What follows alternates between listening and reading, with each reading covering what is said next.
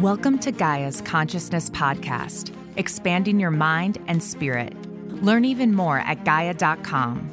Watch interviews, movies, and original series created to empower the evolution of consciousness. For more information, visit GaiaPodcast.com. Your journey begins here.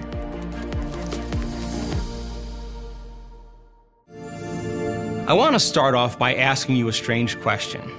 What does it mean to you to be supernatural? To me, being supernatural is to be able to change your body by thought alone. To say it another way, it means being greater than your body. Being supernatural also means overcoming challenges and conditions in your outer environment that most people would not be able to accomplish. In addition, being supernatural would also mean to be able to change some predictable future destiny or event.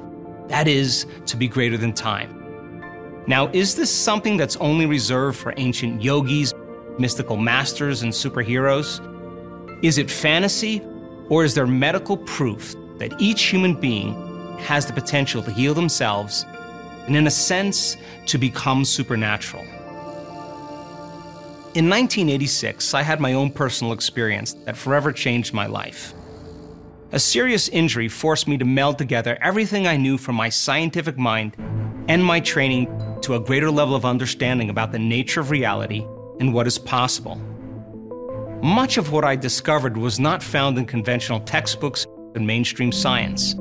In fact, I had to find answers for my own personal healing by delving into areas of science that point the finger at possibility. I want to invite you into a journey and a scientific study of your mind, your heart, and your body with a series called Rewired. So let's start with some basics about the brain that you should know right from the very start. I want to offer you a new way of concepting your brain. Think of your brain as three brains in one. You literally have three brains that allow you to go from thinking to doing to being. So let's start off with your first brain, called your neocortex. Your neocortex is the seat of your conscious mind.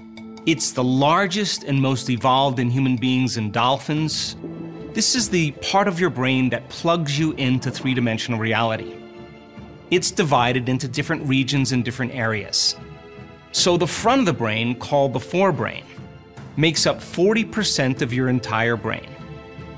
It's the largest in human beings, and it's what separates us from all other species. The next closest species, gibbons and chimpanzees, their frontal lobe is about 14 to 17%, dogs about 7%, and cats about 3%. Now, the frontal lobe has been known to be called the area of executive function. But think of the frontal lobe as the CEO of the brain or the symphony leader.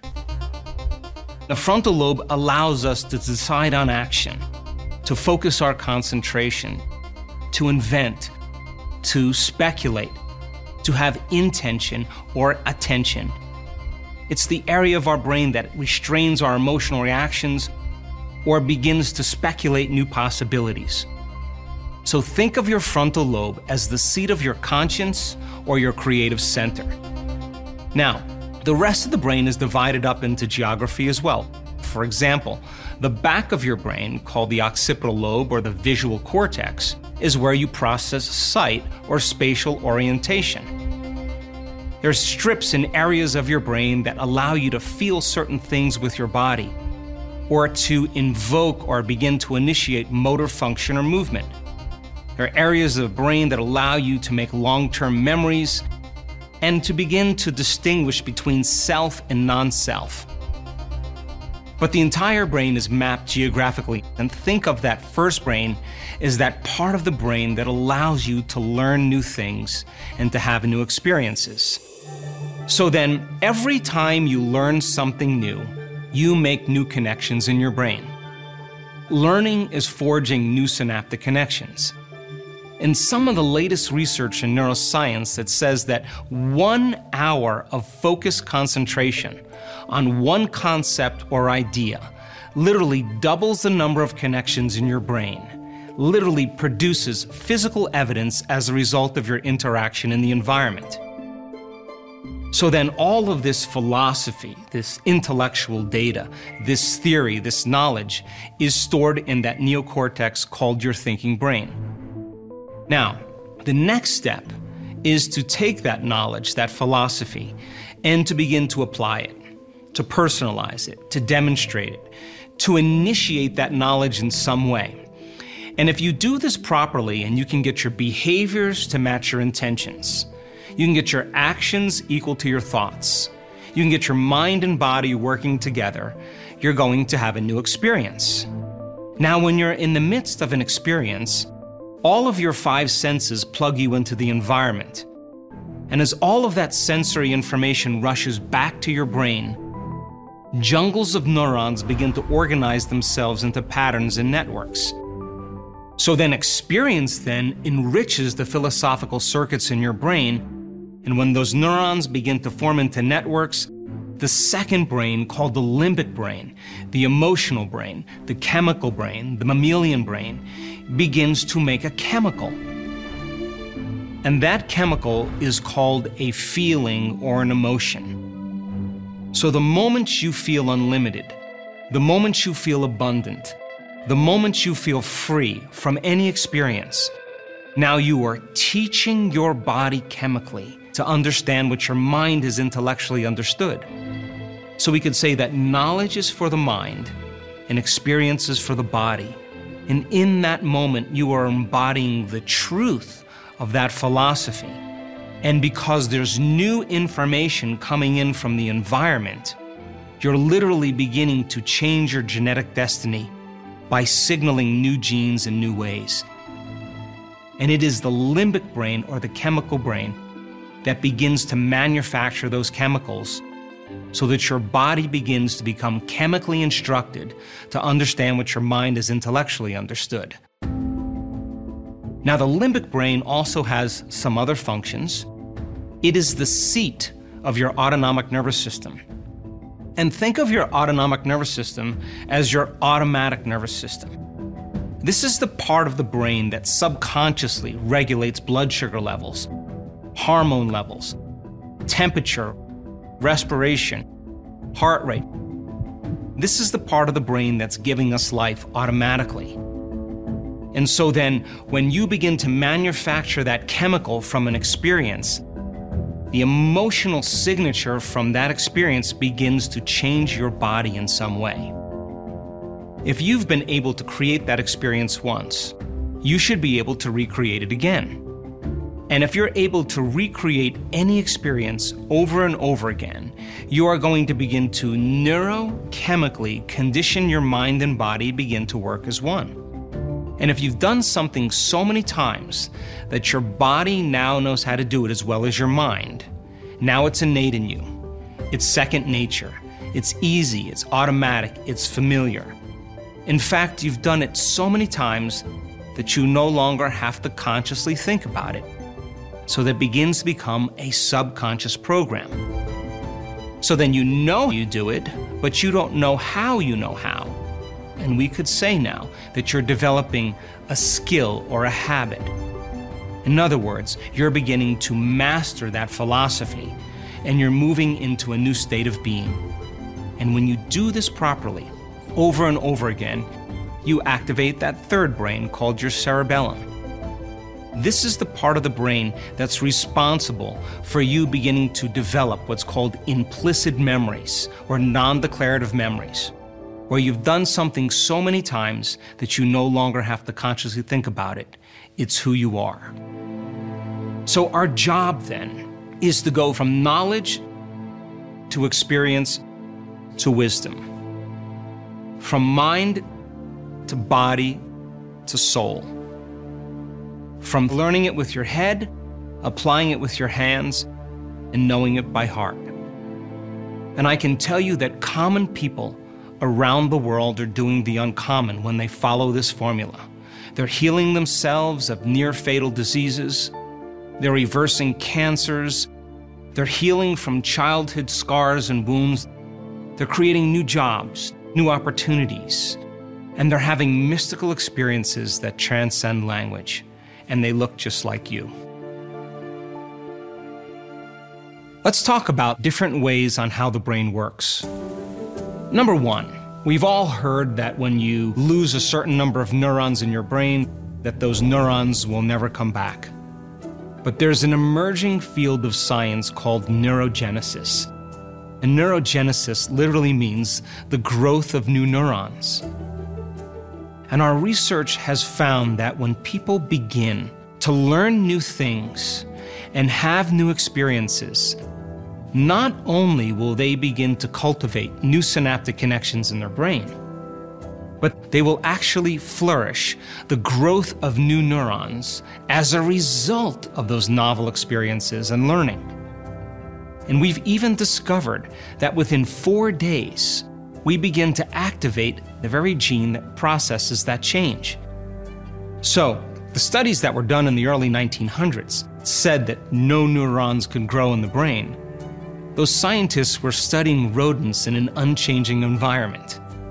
So if rodents are in an unchanging environment and there's no new stimulation, there's no new activities, there's no new experiences, then their brains will stay the same. Now let's talk about you. If you think the same thoughts every single day, and for the most part, most people, 80% to 90% of their thoughts are the same thoughts as the day before. And your biology, your neurocircuitry, your neurochemistry, your hormones, and even your gene expression is equal to how you think, how you act, and how you feel. And in other words, everything stays the same in the body if you stay the same. Well, it begs the question then, is it possible that new thoughts that lead to new choices, that lead to new behaviors, that create new experiences, that lead to new emotions and new feelings, that could inspire new thoughts, begin to change your biology, would you begin to see significant changes in the brain as well as the body? And our research proves that when you change, everything changes around you. Gaia.com lets you explore over 8,000 films, documentaries, and original series. There's so much going on in the unseen world. Hidden truth. Why in the media today, they still seem to hold back on these incredible stories? Behind an unknown universe. Where science and spirituality all come together. Gaia.com. Content you can't find anywhere else. For more information, visit GaiaPodcast.com. The second concept I want to talk about is the concept of coherence. And think about coherence as rhythm, or order, or synchronization.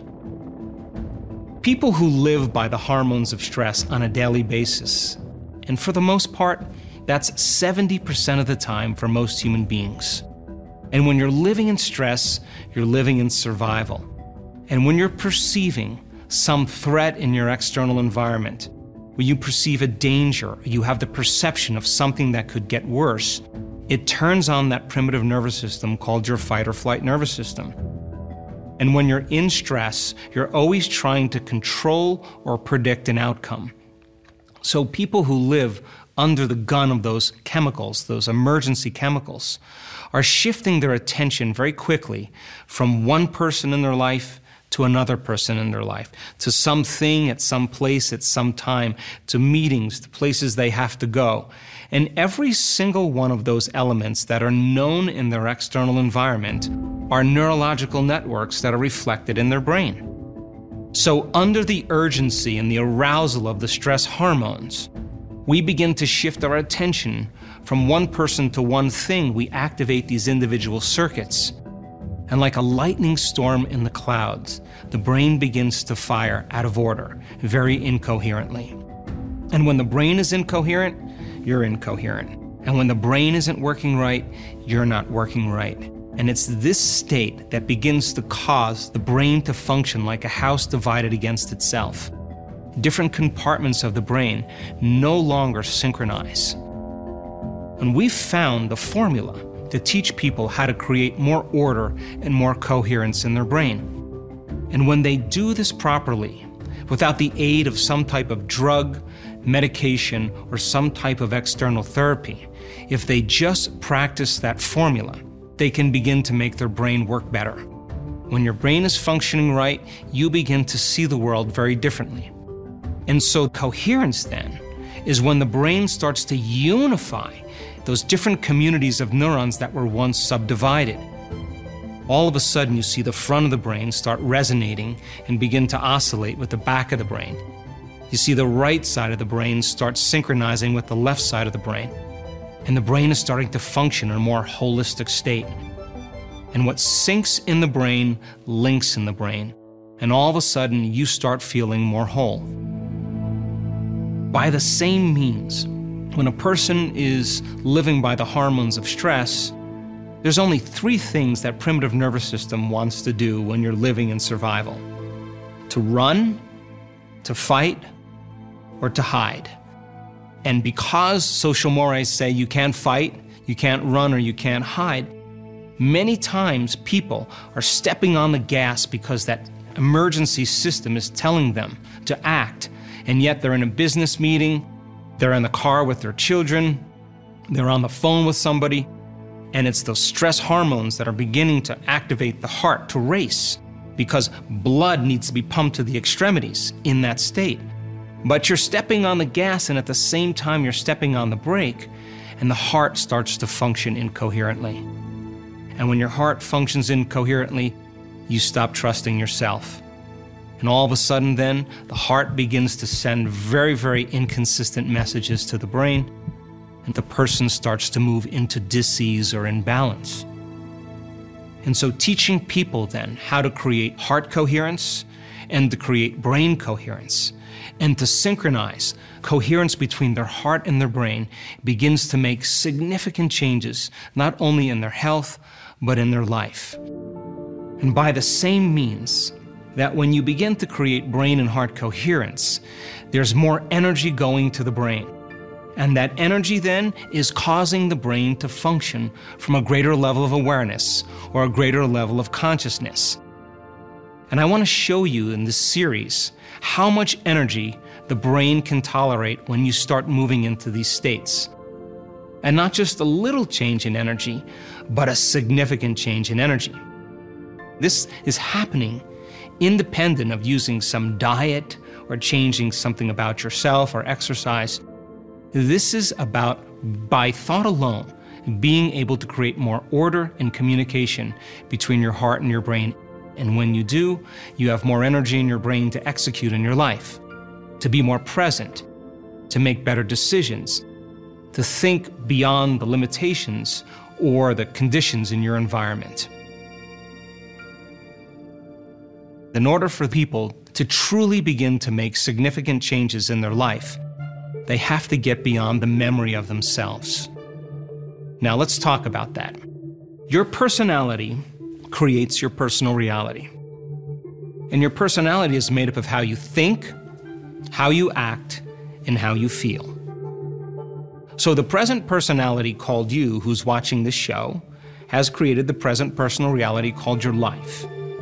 Which means if you wanted to create a new personal reality or a new life, you would have to change your personality. And as you begin to think about how you've been thinking, notice how you've been acting, and you begin to pay attention to how you've been feeling, the act of observing those states of mind and body begins to disconnect from everything known in your life. So if you wanted to create something new in your life, you would have to get beyond your present identity or personality. And when you begin to apply this formula, you'll begin to see significant changes, not only within you, but in the world around you. And so we've done extensive research to show that people can do this in a very short amount of time. In fact, we had a university in Australia on the Gold Coast called Bond University take a look at thousands of our brain scans. And they found that our community of people that had their brains measured were able to accomplish this feat in 4 seconds, in 9 seconds, in 15 seconds. In other words, they've developed the skill on how to get beyond their analytical mind, get beyond their personality in order to create something new. We also have done measurements to show that 80% of the people that had their brain measured had more than 90% change in their brain for the better just by applying this formula. I can also tell you, in studying brains, in the process of change and transformation, that when you're analyzing your life within some disturbing emotion, that you're going to make your brain worse every time. Now think about this. Emotions are a record of the past. They are the end product of past experiences. And if you're living your life from some familiar emotion, and that emotion typically is driven by the hormones of stress, as long as you're thinking within that emotion, we could say then you are thinking in the past. That the solution to your problems is not thinking within that emotion. It's getting beyond yourself and beginning to get beyond the emotion. And when you do, you get beyond your past. And now you're no longer viewing your future or yourself through the lens of the past. The side effect of that is that you begin to see possibilities that you never saw before. So then, teaching people how to get beyond themselves and teaching them how to cease the normal analytical processes of how we begin to change and teach them another way to do it begins to produce significant and measurable changes in their life. In other words, it takes a long time for you as a personality to change your personality. It takes a long time for the ego to change the ego. It takes a long time for some subconscious program or some habit to change some habit. But the formula that we teach people on how to get beyond themselves allows them to become so conscious that they're no longer immersed in the personality. They're somebody else, and that is the first step to change. So how is this information changing the way we look at the world when we go from thinking to doing to being? I can stand here and tell you that when people begin to learn the proper information, and when you combine a little quantum physics with a little neuroscience, with a little psychoneuroimmunology, with a little bit of epigenetics, all of those sciences point the finger at possibility. So as people begin to learn information, and they can explain that information to someone, they're beginning to install the neurological hardware in their brain in preparation for an experience. They're making their brain fire in new sequences, in new patterns, and new combinations. And whenever you make your brain work differently, you're changing your mind. And the more that they understand what they're doing and why they're doing it, the how gets easier. And the antithesis is also true too. If you can explain that information, it's not wired in your brain. So the purpose of the explanation process then, as we add new stitches into the three-dimensional tapestry of our gray matter, is we're doing this because we want to install that circuitry so that nothing is left to conjecture, nothing is left to superstition, nothing is left to dogma. That when people understand exactly what they're doing and why, and they assign more meaning to it, they put more intention behind it, and they get greater outcomes. So once people can understand that information from an intellectual, theoretical understanding in their thinking neocortex, if I can set up the conditions in the environment and give them the proper instructions, and they can get their behaviors to match their intentions and their actions equal to their thoughts, when they get their mind and body working together, they have some type of transformation. So what's the side effect of this process? We're seeing common people around the world doing the uncommon, in a sense, becoming supernatural. And I'm talking about healing from chronic health conditions, from cancer to diabetes, to Parkinson's disease, to lupus, to spinal cord injuries, traumatic brain injuries, to anxiety, to depression, and even rare genetic disorders that medical science has had no solution for. And when they reach this point, they're stepping back into their lives, supernatural. And what does that mean? They are greater than their bodies. They are greater than the conditions in their environment, and now they're in a whole new line of time. And as a result, not only do they change, but their life changes as well. Thank you for listening to this episode of Gaia's Consciousness Podcast. Learn even more at Gaia.com and watch interviews, movies, and original series, all to empower the evolution of consciousness. For more information, visit GaiaPodcast.com. Gaia. Watch, belong, transform.